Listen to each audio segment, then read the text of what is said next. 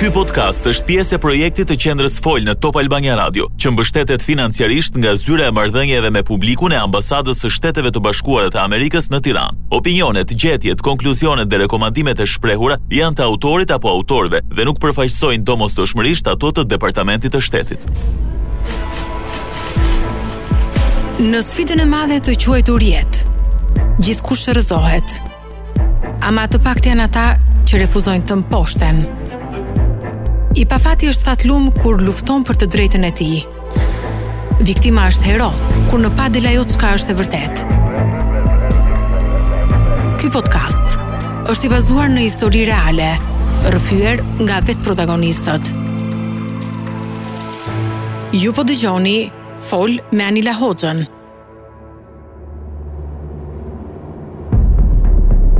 Gert Boçi sot është 38 vjeç. Nga një avokat që mbronte të arrestuarit me styre edhe shpërndarës droge. Askush nuk e ka të qartë se si përfundoi në një përdorues droge. Humbi punën, më pas u denoncua për dhunë në familje dhe për këtë shkak provoi prangat për herë të parë. Kur doli prej andej u rikthye sërish në burg, në atë të fushë Kosovës. Kallëzimet kundër avokatit flasin për një përdorues droge, i cili vazhdimisht ishte në kërkim të parave për të blerë doza. Do të flasim për këtë plagë të shoqërisë që ka kthyer në përdorues të rritur dhe fëmijë, që ka prodhuar fenomene të reja, mbasi policia raporton arrestimin e përdoruesve si autor ngjarjesh, kryesisht dhunë dhe vjedhje. E nga ana tjetër, vërehet se trajtimi i tyre në qeli mbetet i vështirë. 600 persona u arrestuan së fundmi si shpërndarës droge në të gjithë vendin, e megjithatë ky është vetëm njëri aspekt. Nuk disponohen të dhëna se sa është numri i përdoruesve, qoftë edhe përafërsisht.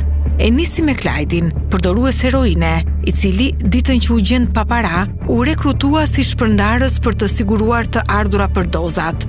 Është arrestuar 3 herë dhe së fundmi është kthyer në një nga bashkëpunëtorët e shumtë që policia, po i angazhon si blerës të infiltruar për të frenuar fenomenin. Klajti, përshëndetje. Përshëndetje. Sa vjeç je? 44 vjeç. Vazhdon të përdorësh drogë? Tani kam një periudhë që jam shkëputur. Shohim sa do ta mbaj. Klajti, si e nisi drogën? Kam nisur me kokainën jashtë shtetit, faktikisht. Kam qenë rreth 19-20 vjeç. Pasi kur jam kthyer nga Italia, në mbas kokainës kam filluar edhe heroinën. Në Tiranë? Po, në Tiranë, po. Edhe vajta kam, po vete gati 20 vjeç që po jam përdorur si rregull të heroinës edhe ma shumë tentative të mia që kam. Edhe në spitalit ushtarak të toksikologjikut jam shtruar disa herë. Por që herë kam fituar, herë kam humbur, përderisa jam rikthyer prapë. Tani të shohim sa do të arrit ta mbaj. Herën e parë kam përdorur heroinën pa e ditur se çfarë lloj droge ishte. Thjesht ma kanë serviruar shokët edhe e kam provuar. Kur e them të drejtën që e kam përdorur për 1 muaj pa e kuptuar se pa e ditur se çfarë lloj droge kam pirë. Po e digjnin me foli ata, me varak. Ashtu kam filluar. Dhe sa e blije? Si fillim më kanë qerasur shokët, ose kur kam ngjesur në atë, normalisht e kam bërë me lek. Edhe kam bërë burg për atë. Se arrin një moment që nuk e përballon dot rritin e dozës, 4 gram, 5 gram dita. Edhe fillon edhe ta trafikosh, do të thënë detyrimisht, pastaj kalon në nivel tjetër, pastaj. Sa burg ke bër? Kam bërë 4 vjet burg. Për shpërndarje? Për shpërndarje, po. Duke qenë edhe përdorës. Po më tepër, do të thënë detyrimisht shpërndarës janë bërë atë koflas, se përballoj dot gjendjen ekonomike duke bler 4-5 gram dita, që e rrita shumë dozën e konsumimit. Shokët e tu ishin përdorues apo shpërndarës? Jo, shokët e mi ishin përdorues, pastaj detyrimisht kjo nuk ka një gjë statike, do të thënë që mund të jesh një periudhë vetëm përdorues, pastaj kalon në nivel tjetër, bësh përdorues dhe shpërndarës, pastaj kalon prapë në vetëm përdorues. Kjo është një gjë që dinamike, si mund ta quajmë. Tani je edhe përdorues dhe shpërndarës apo vetëm përdorues? Tani nuk jam as shpërndarës as përdorues, nuk kam hiç dorë. Nga të dyja? Nga të dyja, po. Zolli droge një kollaj fare. Sot vetëm kesh lek, është problemi i lekut, i keshit. Se kuptoj, sa kollaj e gjen? Shumë kollaj. Ne shkojmë tani, ku mund të blejmë në të dy? Në çdo vend mund blesh. Në çdo cep të Tiranës mund blesh. Policia çfarë bën? Po tani policia i merr masat, i bën punë të veta, po që kapen ata që shesin, mbas atyre do dalin të tjerë, që detyrimisht që policia punë e bën, po edhe kjo ka një zanafill që s'ka fund. Dhe sa kushton një dozë heroin? 10.000 lekë.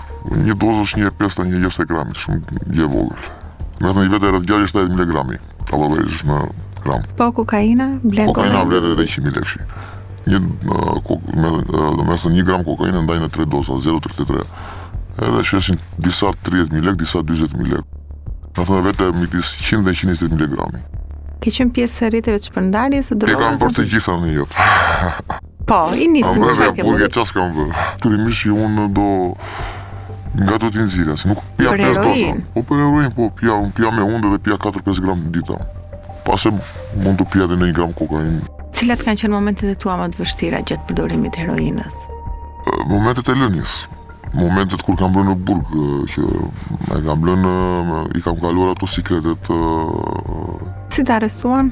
Ku po shisje? Në flagrancë, në zonë e bllokut. Faktikisht s'kam qenë vetëm, ka qenë me një person tjetër. Edhe në shpinën e tij jemi kapur. Tani, ta them që shpërndaj po di pse persona dhe më manipuluan dhe ishte një egzagerim. Normalisht e merret e dikush, e blia, po unë shpërndaj për interesat e mia. Dhe sa fitoj në ditë? Po fitoja mjaftueshëm. Të hiqja shpenzimet e mia. Mos i hyjan në bosh dikujt. Nuk kthehet përdorimi i përdoruesve në një shfrytëzim nga ata që drejtojnë rrjetet të shpërndarjes drogës? Po, do isha dakord nëse do kapesh ai kryesori i ri, ai që furnizon shpërndarsin, sepse ai që furnizon shpërndarsin unë të siguroj që ai nuk e pi fare drogën. Është tjetër nivel.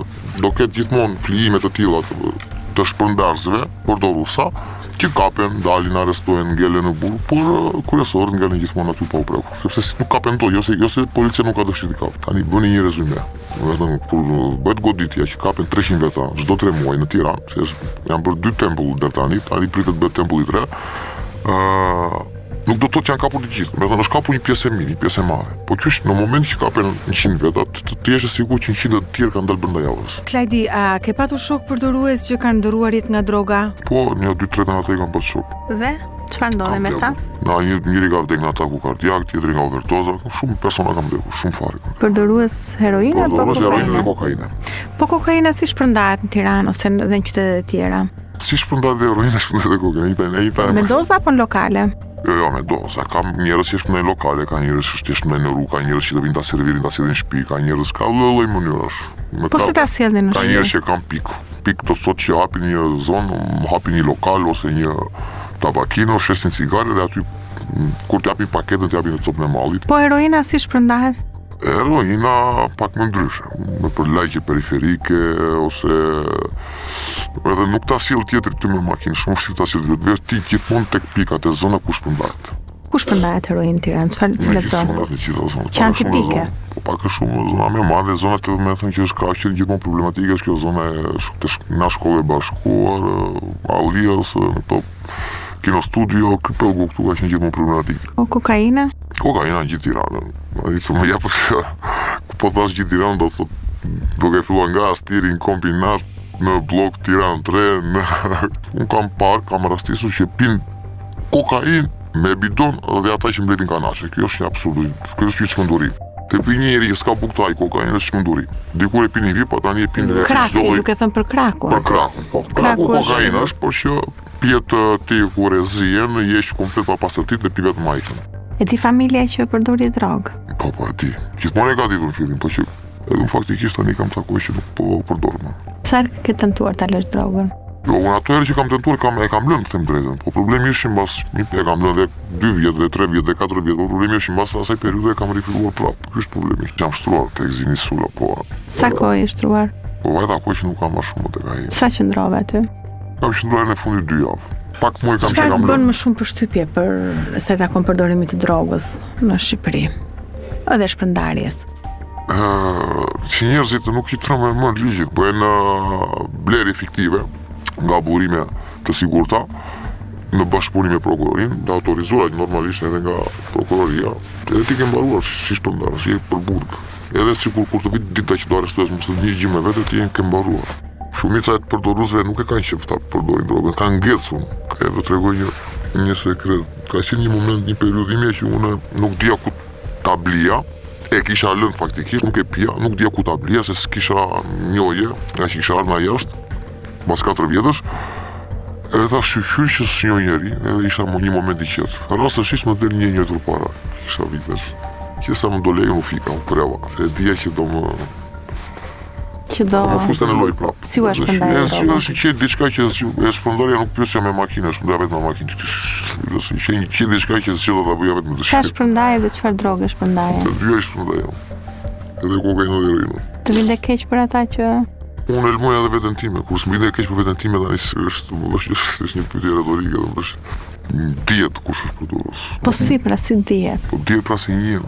Me thënë, unë jam shpërndarës, po të zë një shembull. Unë jo 5 veta që janë klientë mbi. Këta të 5, secili nga këta mos janë nga 2-3 klientë të tjerë të rinj. Këta 2-3 të tjerë sjellin nga 2-3 të tjera. Një metastazë Po, më. funksionon. Litar zinxhir çdo gjë funksionon. Si ta arrestuan? Të do të them unë, kushteti do të fik, nuk të lë.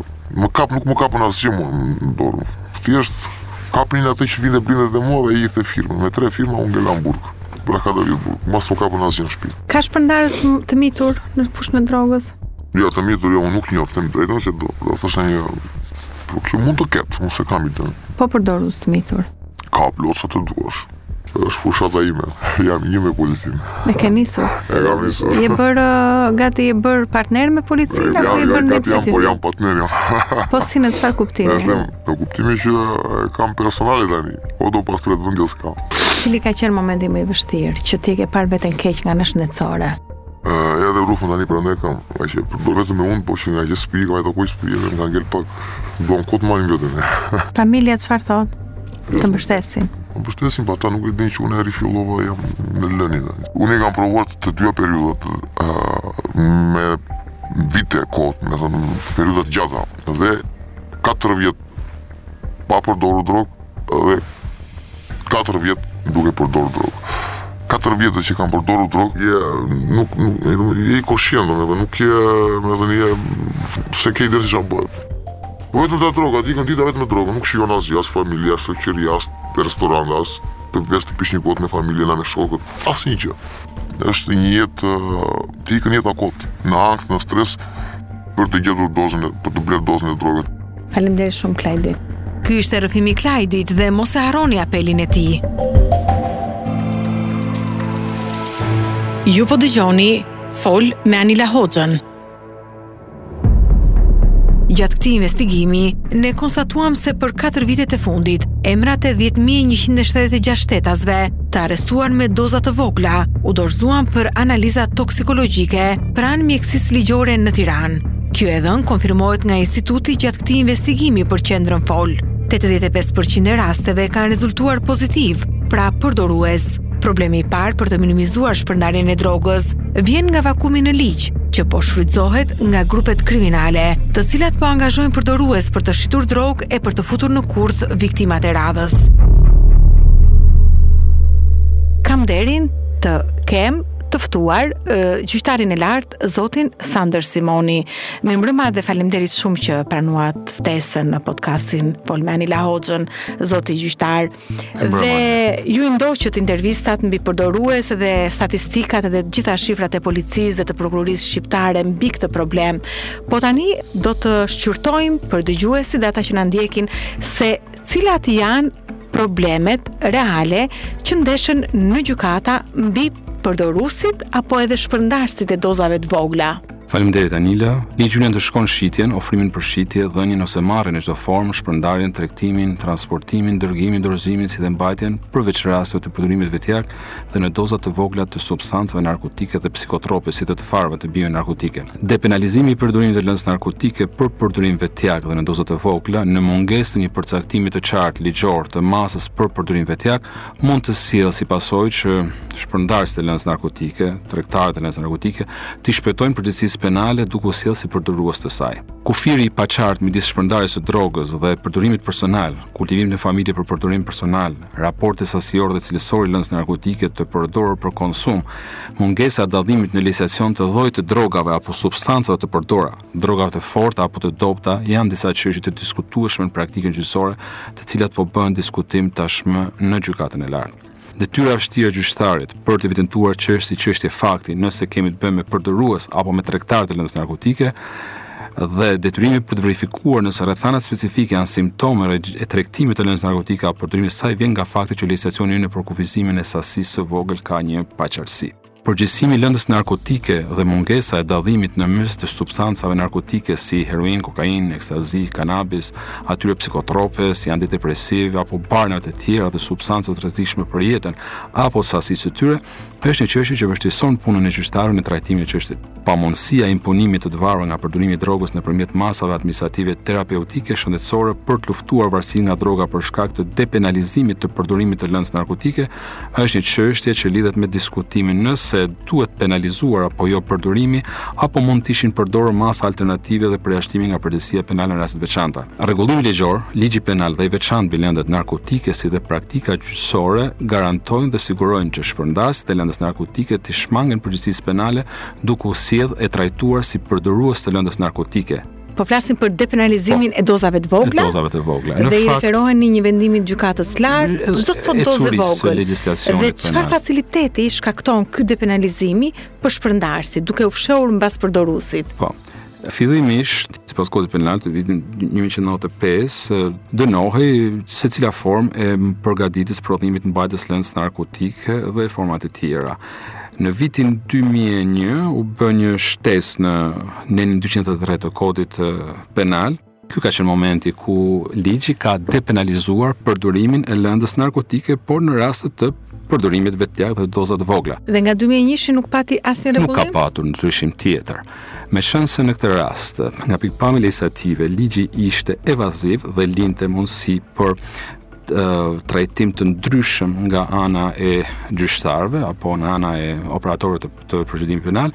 Në këtë rast, gjykata e lartë ndërhyri me një vendim unifikues në vitin 2008, me anë të cilit arriti në konkluzionin se doza e vogël në kuptimin ligjor të saj konsiderohet jo ndarja fizike në raste të tilla, por sasia e lëndës apo substancës narkotike dhe psikotrope që e përmban si e tërë dhe që sipas ekspertëve vlerësohet si dozë e vogël. Çfarë quhet një dozë e vogël? Pikërisht në lidhje me këtë, në praktik, pra, kapet një qytetar, një shtetas me një dozë caktuar.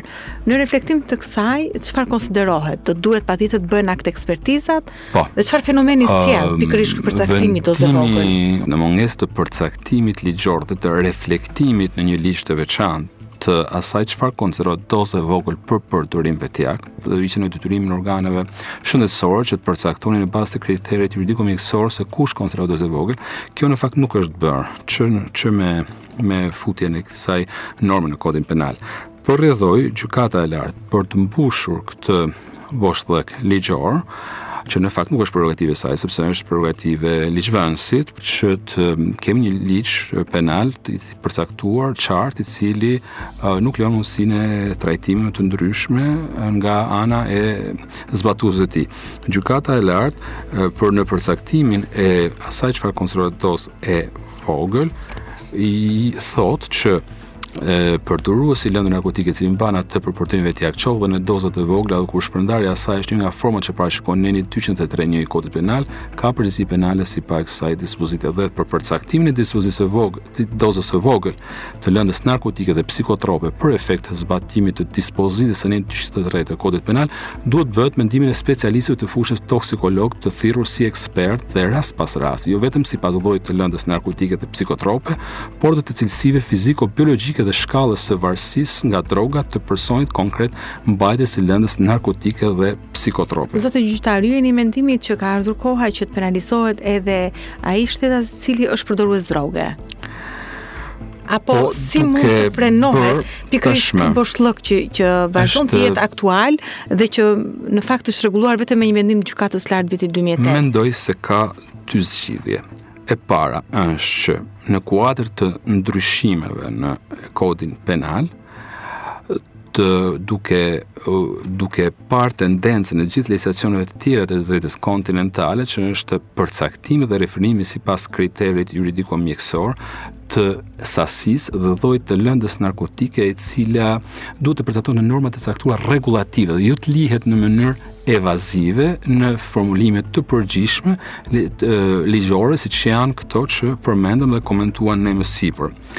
Një mundësi tjetër është penalizimi sërish i veprës penale të përdorimit të lëndës narkotike, siç ka qenë më përpara, duke ndryshuar, duke përcaktuar masa dënimi të lehta që të lënë mundësi aplikimin e masave të alternative të pezullimit të ekzekutimit burgim dhe masat e alternative që siç janë ato për shembull të detyrimit për të nështruar programeve terapeutike mjekësore, për shkak sepse mungesa e penalizimit të përdorimit të lëndës narkotike nuk lejon mundësinë që përdoruesit e lëndës narkotike t'i nënshtrohen masave detyruese të cilat mund t'i pengojnë ato për të përdorur më tej lëndën narkotike. Duhet që në kuadër të këtyre ndryshimeve në kodin penal, është e këshillueshme që të mos kemi të njëjtin parashikim në nënsi të shitjes, prodhimit të substancës apo dhe të përdorimit vetjak, por të vijohet me specifikimin e normave të veçanta duke bërë të rregullime që përcaktojnë sasitë maksimale të përdorimit të çdo lënde narkotike,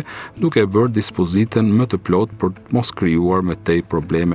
Kjo është prerogativë e ligjvënësit, por tashmë duhet bëhet një analizë në qoftë se numri i përdoruesve të lëndës narkotike është shtuar. Kjo përbën një rrezik për mjedisin social dhe kohezionin social të vendit tonë. Aq më tepër që sot përdoruesit të lëndës narkotike mund të jenë subjekte veprave penale të tjera të shkaktuara nga gjendja psikofizike e tyre apo psikoanalitike e tyre që rrjedh nga përdorimi i lëndës narkotike, si përdorues të mjetë, shkeljes së rregullt qarkullimit rrugor apo kryerjes së veprave penale të tjera. Ka legjislacione që në fakt evidentojnë qartë që kur kryerjen e veprave penale në për shkak të përdorimit të lëndës narkotike në ushtrim të funksionit apo në kryer të një shërbimi, por është e lehtë nga nisur vetëm nga statistikat e procedimeve penale apo nga analiza e çështjeve që ne kemi në Kolegjin Penal të Gjykatës së Lartë, evidentohet qartë që numri i çështjeve të personave të cilët hiqen si përdorues të lëndës narkotike dhe në fakt janë gjetur fajtor për shpërndarje të tregtimit të lëndës narkotike është rritur jashtëzakonisht shumë i viteve të fundit. A ka ndikuar ky vakum që pikërisht këta përdorues apo pseudopërdorues ta shfrytëzojnë vakumin ligjor dhe ndërkohë të vazhdojnë të tregtojnë drogë dhe të shpërndajnë drogë? Them që ka të bëjë me rritjen e fenomenit të kultivimit të lëndës narkotike dhe të kalimit tranzit të lënda narkotike të llojet të tjera në Shqipëri. Unë përpara, siç ju dini, kam patur eksperiencën e të punuarit në gjykatën e krimit të rëndë, gjykatën e posaçme për korrupsionin kriminalizuar dhe kam drejtuar këtë gjykatë dhe jam ndjenit të statistikave që kemi patur në kompetencë të këtij jurisdikcioni të posaçëm, kemi patur veprë penale të trafikimit në lëndës narkotike apo kultivimit në mënyrë të organizuar saj. Këto kanë qenë pasojat, mendoj që në këto vite është shtuar numri i përdoruesve të lëndës narkotike, pasi një pjesë e personave që merren me trafikimin e lëndës narkotike apo me shitjen apo tregtimin e lëndës narkotike përrjedhoi për të shpëtuar përgjegjësisë penale janë dhe konsumator të saj. Por dhe qarkullimi i sasive të lëndëve narkotike, qoftë për tranzitim apo qoftë si vend burimor, sjell në mënyrë të pavitshme konsumimin e saj nga kryesisht tek të rinj, që është një fenomen negativ për shoqërinë tonë. Ju po dëgjoni Fol me Anila Hoxhën. Vazhdojmë të jemi me gjyqtarin e lartë zotin Sander Simoni dhe po flasim për problematikën e përdorimit të drograve në Shqipëri, disa vakume ligjore, disa zgjidhje që mund të jenë të afërta apo edhe të largta, por që do të kenë impakt në shoqërinë tonë nëse ndodhin. Dhe natyrisht që ne dimë të gjithë, zoti gjyqtar, që nuk ka statistika fikse se sa është numri real i përdoruesve. Do duhej në fakt të ishte ngritur një database që do të evidentonte të dhënat e atyre shtetasve të cilët kanë nevojë për të trajtuar. E nga ana tjetër, pavarësisht referimeve të policive lokale me të rinj të cilët konstatohen me dozat papërfillshme, në përfundim çështjet ose mos fillohen ose pushohen për shkak të përgjigjeve të caktuara që mjekësia ligjore kthen pas dhe dërgon pranë organit akuzës duke konfirmuar se i dyshuari është një përdorues edhe siç thatë ju një posedues i dozave të vogla e përpasojnë ndaj tij nuk duhet që të ngrihet një akuzë penale për shpërndarje të drogës. Keni ju disa raste kultivuesish që mund të ishin edhe përdorues apo ose të rinj të cilët ishin përdorues dhe shantazhuar njëri tjetrin? Po. Kemi patur në disa raste, jo vetëm në vepra penale të shtrëngimit me dhunë për dhënje pasurie dhe ato të kultivimit përdorin lëndë narkotike për shkak të fakte që janë involvuar në kalimin tranzit të lëndëve narkotike jashtë territorit të Republikës së Shqipërisë. Kemi patur viktima, gra të reja, por dhe në moshën e miturisë, të cilët kanë qenë të detyruar që të përdorin lëndë narkotike. Gjithashtu, në rastet e kultivimit të bimëve narkotike, kemi patur persona të cilët kanë rezultuar të toksikuar për shkak të përdorimit dhe të kontakteve me lëndën narkotike gjatë procesit të përpunimit, por dhe për personat të cilët kanë qenë të detyruar që të konsumojnë lëndën narkotike pikërisht me këtë qëllim për të shpëtuar përgjegjësisë penale. Keni hasur ju gjatë karrierës tuaj si gjyqtar apo edhe tani më në gjykatën e lartë individë të cilët janë përdorues në moshë të mitur dhe cila është mosha më e vogël që ju keni ndeshur në këtë fashiku gjyqësor të përdorimit të drograve dhe a mund na thoni shumica e atyre njerëzve që janë dorëzuar si të akuzuar në gjykat çfarë lloj droge përdorin më shumë? Mosha përdoruesve të lëndës narkotike e zhduar si gjendje fakti në çështje që kemi ne në gjykim, rrezon që është ulur drejt moshës të rinjve, por përfshin dhe moshën e miturisë siklet religjor, atë që nga 17 deri në 21-24 vjeç, fatkeqësisht. Rezulton që numri më i madh i përdoruesve lidhen me përdorimin e lëndës narkotike atë të karakterit burimor në vendin tonë që është kanabisi, por nga çështjet që kemi në gjykim rezulton që sigurisht heroina, kokaina apo ekstazia janë akoma lëndë narkotike të cilat në një mas kanë gjetur përdorim në ambientet shoqërore tonat. Dhe cilat janë qytetet që prodhojnë më tepër të akuzuar apo përdorues? Po, kryeqytetet e mëdha, normalisht kryeqyteti Tirana rezulton që ka numër më të madh të çështjeve të cilat diskutohen, në diskutimin nëse janë përdorues apo shpërndarës lëndëve narkotike. Dhe kultivimi? Po, harta e kultivimit është e tillë që ka patur një shtrirje në gjithë territorin e Republikës e Shqipërisë. Tashmë shpresojmë që ky fenomen është në zvoglim nga vitet e fundit, por nga eksperienca e çështjeve që ne kemi në gjykim, ato që kanë qenë në gjykim në gjykatën e krimit të rënd apo gjykatën e posaçme për korrupsion dhe krimin organizuar, deri kur e kishin në kompetencë kultivimin e biznes narkotika apo kultivimin në formën e grupit të strukturuar kriminal, apo ato që kemi sot, na rezultojnë që kjo hartë është shtrihet në disa pjesë të territorit të Republikës së Shqipërisë, por shpresojmë që dhe duket që të jetë në zvoglim. Cilat kanë qenë vitet kur është shënuar më tepër bum për veprën e kultivimit kanabisit apo dhe trafikut të kësaj droge nga Shqipëria me destinacione vende të tjera? Por numri më i madh i çështjeve të ardhura në gjykat ishte i viteve 2016-2017, ku numri i çështjeve të kultivimit të bimës narkotike në formën e grupit strukturuar, por dhe të trafikimit të lëndëve narkotike të kanabisit u rrit në një masë të madhe, janë statistika zyrtare të cilat tashmë dihet, ndërkohë që vitet e fundit pastaj ky fenomen ka qenë në rënje. Faleminderit Ivanila. Ishim me gjyqtarin e lartë, zoti Sander Simoni. Sa kaq, prokuroria më e madhe në vend ajo e Tiranës pranon se për të njëjtën kohë policia e kryeqytetit i referoi dosjet për gati gjysmën e këtyre çështjeve në rang vendi, me një shifër prej 4740. Por me gjithë këto të dhëna, si të akuzuar përfunduan në gjykat 663 prej tyre, me të cilve u ngrit akuza e shpërndarjes së drogës. Për të tjerët hetimi u pushua apo mos fillua sepse prokurorët konstatuan se dozat ishin të papërfillshme dhe se poseduesi ishte përdorues. Një konkluzion i bazuar në përgjigjet e policisë shkencore dhe të mjekësisë ligjore. Shefi antidrogës në Policinë e Shtetit, Rezar Velmishi, është me ne i ftuar në këtë episod për të na treguar se çfarë duhet bërë veç ndryshimit të ligjit për narkotikët. Si ka mundësi ka shumë të dhëna për të arrestuar e të ndaluar dhe në përfundim mjekësia ligjore, po edhe prokuroria, veçanërisht prokuroria i mos fillon dhe i pushon hetimet. Është ky një dështim i policisë për të goditur rrjetet e shpërndarësve të drogës dhe shpërndarësit të vërtet? Faleminderit për pyetjen. Jo, nuk do thosha nuk është një dështim i policisë shtetit. Policia e shtetit për çdo shkelje të ligjit, pra çdo identifikim që lidhet me veprën penale të prodhimit dhe shitjes së lëndëve narkotike, nuk ka rëndësi sasia e lëndës narkotike, është e detyruar në bazë ligjit që këtë vepër penale, pra së bashku me autorët, lëndë narkotike të identifikuar së bashku me autorin apo autorët, ta referoj pranë prokurorive përkatëse dhe në bashkëpunim me prokuroritë e rrethave të jurisdiksionit përgjithshëm, ato ndjekin në vimësi hetimin. Se pushohen.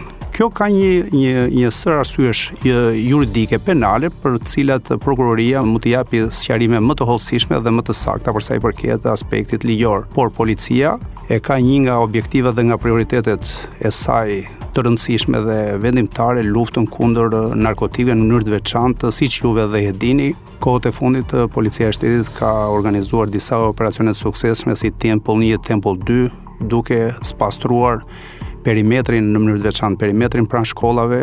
Kjo e kthyer në një nga prioritetet e policisë shtetit, duke mbajtur shkollat dhe institucionet arsimore të pastra dhe larg drogës, larg narkotikëve. Pse nuk përdor policia metoda sikurse mund të jenë blerjet e stimuluara, përgjimet antidrogës, vëzhgimet? Policia e shtetit në punën e saj përditshme i përdor të gjitha metodat speciale të hetimit parashikuara në kodin e procedurës penale. Është e vërtetë që shumica ose një pjesë e personave që neve referojmë në pranë prokurorive, gjatë hetimeve dokumentohet që lënda narkotike që neve u kemi gjetur në posedim rezulton që të jetë për përdorim vetjak dhe kjo është mund të jetë një nga arsyet e pyetjes së parë. Ka një rritje. Mund të them që policia e shtetit është shumë e fokusuar në luftën kundër narkotikëve në të gjithë territorin e Republikës së Shqipërisë. Zoti Belmishi, si funksionojnë rrjetet e shpërndarjes së drogës në Shqipëri? Ka një karakteristikë, zonja Hoxha, ata që janë përdorues kryesisht janë edhe shpërndarës. Rrjetet kanë drejtues, kanë furnizues. Ju thatë pak më herët që ju pastruat shpërndarësit, ata individët jeni duke pastruar ata shpërndarës që operonin kryesisht në afërsitë shkollave. Si janë të organizuar grupet e shpërndarësve, siç e thash, në mini grupe, në grupe të vogla, por nuk përjashtohen edhe ato të grupet e strukturuara, të cilat por këto janë më tepër të përfshira në drogat e forta dhe përtej kufive. Çfarë të dhënash ju sollën 2 operacione, Tempulli 1 dhe Tempulli 2? Neve kemi goditur antar të grupeve kriminale, pra dhe në operacionin e parë dhe në operacionin e dytë, është bërë qartë se sa individ janë arrestuar, proceduar në gjendje të lirë, shpallur në kërkim apo goditur antar të grupeve kriminale. Gjithmonë tendenca e çdo lloj aspekti pra kriminal është rekrutimi. Rekrutimi në një moshë të herët, aty synohet. Kemi shumë të rinj të përfshirë, të identifikuar, të përfshirë në aktivitetet kriminale, jo vetëm të narkotikët. A kemi një shifër të përafërt të numrit të përdoruesve në rang vendi? Policia e shtetit administron të dhënat, mban statistikat e të arrestuarve, ndaluarve apo në databazat e saj të personave me precedent kriminal, ndërsa të dhënat për përdoruesit përgjigjem saktë do vinte nga Ministria e Shëndetësisë. Për cilën kategori droge shoqërohen më shumë apo ndalohen shtetasit shqiptar? Do të rendisja marijuanën, pra rastet më të tepërta i kemi në posedimin dhe trafikimin e marijuanës. Kjo nisur edhe nga fakti sepse kjo lloj lëndë narkotike është një lloj lëndë që kultivohet në territorin ton, sikurse është edhe i prekur nga ky fenomen i gjithë Ballkani. Në vend të dytë është kokaina. Po kokaina pse? Sepse kokaina është një lloj droge e cila vjen eksportuar në Shqipëri, në Europë do të rendisja në radhë parë, pastaj edhe në Shqipëri, nga Amerika Latine. Dhe më pas në vend të tretë? Në vend të tretë janë përdorues të heroinës, por së fundmi mund të theksoj që kemi pasur edhe disa raste të identifikimit të lëndëve narkotike sintetike, por këto në disa raste gjatë sezonit të verës në zonat bregdetare dhe kryesisht kemi arrestuar shtetas të huaj. Tempulli 1 dhe Tempulli 2, lejoni të theksoj, është një nga operacionet policore më të suksesshme. Këta persona mund të kenë qenë aty, por në të shkuar nuk është bërë një kontroll kaq i imtësishëm dhe i detajuar. Po pse nuk është bërë? Sepse shumë gjëra vjen me kohën, shumë gjëra teknologjia avancon, besueshmëria në institucionin e policisë shtetit është shumë i fortë, kemi shumë informacione dhe thash jemi të suksesshëm sepse neve kemi një partner të jashtëzakonshëm, i cili është qytetari. Kjo tregon që qytetarët po i japin policisë të dhëna dhe informacione ndaj shpërndarësve, ndaj çfarë ndodh në lagjen e tyre aty poshtë pallatit, afër shtëpisë. Ka një fluks të shtuar të informacioneve të ardhura nga qytetarët, pasi ndoshta kam parë që policia me informacionet që ata ndajnë vendoset në veprim, ka rezultate, e shikojnë që për ato shqetësime ata që kanë ndarë që te lagja, te cepi i shkollës ose ke muri i shkollës, dikush bën disa veprime të dyshimta, i ka parë që strukturat policore i kanë marrë në konsiderat, edhe nëse nuk kanë arritur ti dokumentojnë, kanë dërguar njerëz, kanë bërë verifikimet, se nuk do të thotë në 100% të rasteve që ne dyshojmë apo marrim informacione janë dhe rezultojnë ashtu siç raportohen. Operacionet Tempulli 1 dhe Tempulli 2 ishin operacione me fokus kryesor shkollat. Pra, në mënyrë të veçantë ato para universitar në gjithë vendin. Numri më të madh të arrestuarve ne e patëm në Tiranë, nëse flasim për një perimetër në shkollë, kuptojmë një largësi rreth 50 metra nga muri i shkollës te lokali përballë, te kioska, te piceria, te çdo lloj objekti aty pranë apo lulishte. Dhe ndërsa shefi antidrogës në Shqipëri na tregon se deri në këtë fazë të aksioneve janë dërguar në pranga shpërndarës drogrash që operonin në afërsitë të shkollave, duhet thënë se lufta ndaj narkotikëve nuk është ekskluzivitet vetëm i autoriteteve të drejtësisë, që megjithatë mbeten hallka më e rëndësishme, por edhe pushteti vendor është po aq i rëndësishëm, pa lënë mënjan edhe institucionet arsimore. Ju po dëgjoni Fol me Anila Hoxhën. Për rikuperimin e personave të varur nga droga, bashkohet me ne në episodin Thuaj jo drogës, Andrin Tahiri, shef i toksikologjisë në qendrën spitalore Nën Tereza. Mirëmbrëma. Mirëmbrëma. Çfarë duhet ketë parasysh kushdo i cili konstaton dhe ka dyshime se një afërm i tij mund të jetë përdorues droge dhe ku mund të drejtohet kushdo që është përdorues droge dhe do ta luftojë varësinë për të kërkuar ndihmë. Tashmë fenomeni drogës në Shqipëri nuk është diçka e re, qoftë si staf mjekësor, por edhe familjet shqiptare deri diku e kanë një lloj informacioni dhe janë të përgatitura. Problemi është në cilin moment ata kanë këtë lloj qasje për fëmijën e tyre. Realiteti sotëm është që fenomeni drogës po bëhet pjesë e kulturës së adoleshentit. Kjo mendoj që është problematika, jo droga. Doktor, kjo do të thotë që ka zbritur mosha e përdoruesve?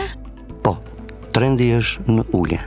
Pra trendi është në klasat e nënta, sidomos për marijuanën. Po flasim vetëm për Tiranën apo në gjithë Shqipërinë? Jo, nuk mund të thush masive, është një raste të izoluara në këtë moshë, janë raste tek tuk që kapet ose më mirë vigjilenca e prindërve të cilët vinë, kërkojnë të këshillohen, ka një lloj qasje për të ditë problematikat që mund të ketë fëmia e tij adoleshent, diku nga kurioziteti, diku nga ato problematikat e pashmangshme të moshës që nuk përballen, diku tjetër nga një presion i komunitetit që kanë eksperjenca me drogat, mund të shkojnë viktime kësaj problematike. Por prindërit janë ato të para që duhet të vënë re ndryshimet sjellore, të këshillohen, patjetër të orientohen aty ku duhet dhe patjetër pse jo mund vinë dhe të këshillohen në shërbimin e toksikologjisë, adiktologjisë klinike në QST. Është shërbim unik kombëtar. Aty trajtohen në mënyrë periodike apo vinë, paraqiten dhe largohen? Periodike. Ka raste të cilët kërkojnë hospitalizim në spital, ku marrin trajtimin multidisiplinor. Ka raste të cilët trajtohen ambulatorisht, pra ne i themi atë shprehjen tonë si pacient të jashtëm. Në bazë të substancave që përdorin, është edhe mjekimi farmakoterapia. Sa është numri i pacientëve që po trajtohen aktualisht? Pacientë të cilët kanë marrë asistencë mjekësore të mirëfillt, pra duke futur edhe pacientë të cilët janë shtruar dhe kanë marrë asistencën mjekësore dhe ata të trajtuar ambulatorisht, pra që janë me follow-upin, themini, që i ndjekin, pra që është e shtrirë në kohë, du të jetë rreth diçka tek 400 pacient në vit. Por mos harrojmë që janë pacient kronik. Pra, përdorues të stimulantëve, të lëndës drogë kokainë, të marijuanës, të lëndës drogë heroin, vinë shtrohen për të konvertuar nga lënda drogë heroin në metadon apo si alternativ në buprenorfin, marrin asistencë mjekësore nëse jemi përballë çrregullimeve sjellore, ku këtu mund të nxirren në pa dhe problematikat e shëndetit mendor. Atëherë dilema jonë është, prandaj puna është multidisiplinore. Numri më i madh i pacientëve janë përdorues heroinës, kokainës, apo trajtoni dhe pacientë dhe adoleshentë që përdorin lëndë narkotike kanabisative? Nga të dhënat e fundit, përdoruesit e lëndës drogë heroin janë në pozicionon stacionar, pra plus minus me lëvizje të vogla. Trendi është tek përdoruesit e lëndës drogë kokain, tek njerëzit që kanë buxhet, kurse tek moshat e reja trendi është për marijuana me qenë se është drogë edhe më e lirë. Të cilës kategori janë përdoruesit e kokainës? Droga nuk zgjedh. Mund të përfshijë në ktherat e veta edhe njeriu më të pasur, njeriu më të edukuar, ashtu edhe ai që është i pastre apo homeless, që i themi ne. Droga po të futi në kthetra, të mban. Ne trajtuam historinë e një avokati, i cili nga një avokat dhe mbrojtës i të dyshuarve dhe të akuzuarve, ai sot gjendet i paraburgosur në një burg në Shqipëri, pikërisht të këtij degradimit edhe të këtij robërimit nga varësia e drogës. Por pyetja ime ishte në një aspekt tjetër. Është deri diku si klishe, por në këtë bisedë do ta ndajmë së bashku. Konsiderohet si droga e vipave e të pasurve. Kush e përdor kokainën sot? Janë ata njerëz të cilët kanë një buxhet. Jo kushdo mund të involvohet edhe ta blej. Është të gjë mekanizmat që detyrohesh të futesh në problematika, të abuzosh, të mashtrosh, të vjedhësh për të siguruar lëndën drogë. Fillojnë mungojnë gjërat në përshpi për të siguruar lëndën drogë. Dhe kur paraqitet tek ne për asistencë mjekësore, fillon debati midis prindërve, jo fajin e ke ti se ke përgdhelur, jo fajin e ke ti se ka mund sepse ti jep lek. Pra, aty ku ka buxhet, ato fillojnë dhe përsërisin ritualin e marrjes së lëndës drogë, derisa futen një lloj rreth viciozi që bën përdorues kronik. Dhe në këtë moment, mos në një mënyrë apo me një mënyrë tjetër, do tentojnë të sigurojnë buxhetin për të marrë lëndën drogë. Para pak kohësh policia e shtetit nisi një test kontrolli për oficerët e policisë nëse ishin apo jo përdorues droge. Keni ju pacient që mund të kenë qenë oficer policie dhe që janë përdorues droge apo edhe politikan? Po pse me zonja Dhelber do të them unë që bardhoshja ka ditëlindjen të gjëra të tjera. Shumë e përgjigjur dhe në një ekskluziv tjetër. Të njëjtën përgjigje më ke dhënë. Që atëherë ndërruaj normalisht profesionalizmin tim, se unë jam mjek që i shërbej kudo. Thash edhe një përpara, pra unë arrita deri në 3 fjalë të mbylla që droga nuk zgjedh. Doktor, Qendra Fol para 2 vitesh monitoroi trendin e shpërndarjes drogës dhe eficiencës së institucioneve të drejtësisë, se si ato e parandalojnë, godasin dhe dënojnë individët që janë të implikuar në këto fenomene. Dhe konstatuam që midis një fashë grup moshe që janë pikërisht adoleshentët, kishte mjaft të mitur të cilët ishin fëmijë oficer policie, fëmijë edhe gjyqtarësh, fëmijë prokurorësh, kapeshin me dozat vogla. Vazhdon të jetë një fenomen? E keni ndeshur një problematik të tillë të adoleshentëve, të cilët janë fëmijë biznesmenësh, fëmijë gjyqtarësh, prokurorësh e kështu me radhë? Është e vërtet. Ky fenomen është vërtet. Nga ajo që ju prekni çdo ditë, a konsumojnë adoleshentët edhe drogra të tjera? Po ka raste patjetër. Janë ca droga, janë ca stimulant, me amfetamin, metamfetamin, është një lloj drejtë likuid që quhet gamma hidroksid butyrati, ekstazi, mushrooms, LSD, ka dhe raste, për shumë raste me ketamin. Pra këto janë raste sporadike, por drogat bazike, kjo është marijuana që thash është pak më e lirë për adoleshentët, kokaina për njerëzit që ka buxhet dhe këto stimulantët e tjerë që janë droga tjera që më shumë i përdorin për ambiente, për party apo në për festa. A kemi ne qendra mjaftueshëm për rehabilitimin dhe trajtimin e përdoruesve drogës? Ky është një element për shkak që ne e kemi të nevojshëm, bile e mendoj në gjithë zinxhirin e shëndetit publik, për në zinxhirin. Hallka e vetme që në mungon është follow-upi. Pra, shërbimi toksikologjisë adiktologjisë klinike është një shërbim tashmë i konsoliduar si në staf, si në burime njerëzore, si në eksperiencë, si edhe në mundësinë që jep. Por problemi është se një pacient duhet një trajtim, ka një proces afatgjatë, me ndërhyrje të shumë fisha dhe me një monitorim në dinamik. Problemi është që mbas daljes nga spitali, mbas përcaktimit të diagnozës, mbas përcaktimit të programit çfarë do bëhet, ky pacient nxirret në tregun e rrugës përsëri dhe relapset janë të pranishme. Pra, prania e një qendre rehabilitimi multidisiplinore, rezidenciale, afatgjatë, mendoj që do të ishte një zgjidhje goxha e mirë për t'i ardhur në ndihmë këtij grupi njerëz që kanë nevojë. Dhe një mesazh të fundit ndaj kujdo që na ndjek? Të rinjve, adoleshentëve, kushdo që ju ofron drogë, mos i besoni. I jeni dyshues. Droga të mira nuk ka, të gjitha janë toksike. Doja thoja edhe prindërve. Prindërit t'i pranojnë fëmijët ashtu siç janë, me problematikat e adoleshencës, dhe të përpiqen të jenë sa më bashkëpunues në zgjidhjen e këtyre problematikave. Kaq mund thoja si prind edhe si mjek. Ishim me zotin Andrin Tahiri. I falenderoj. Faleminderit dhe juve.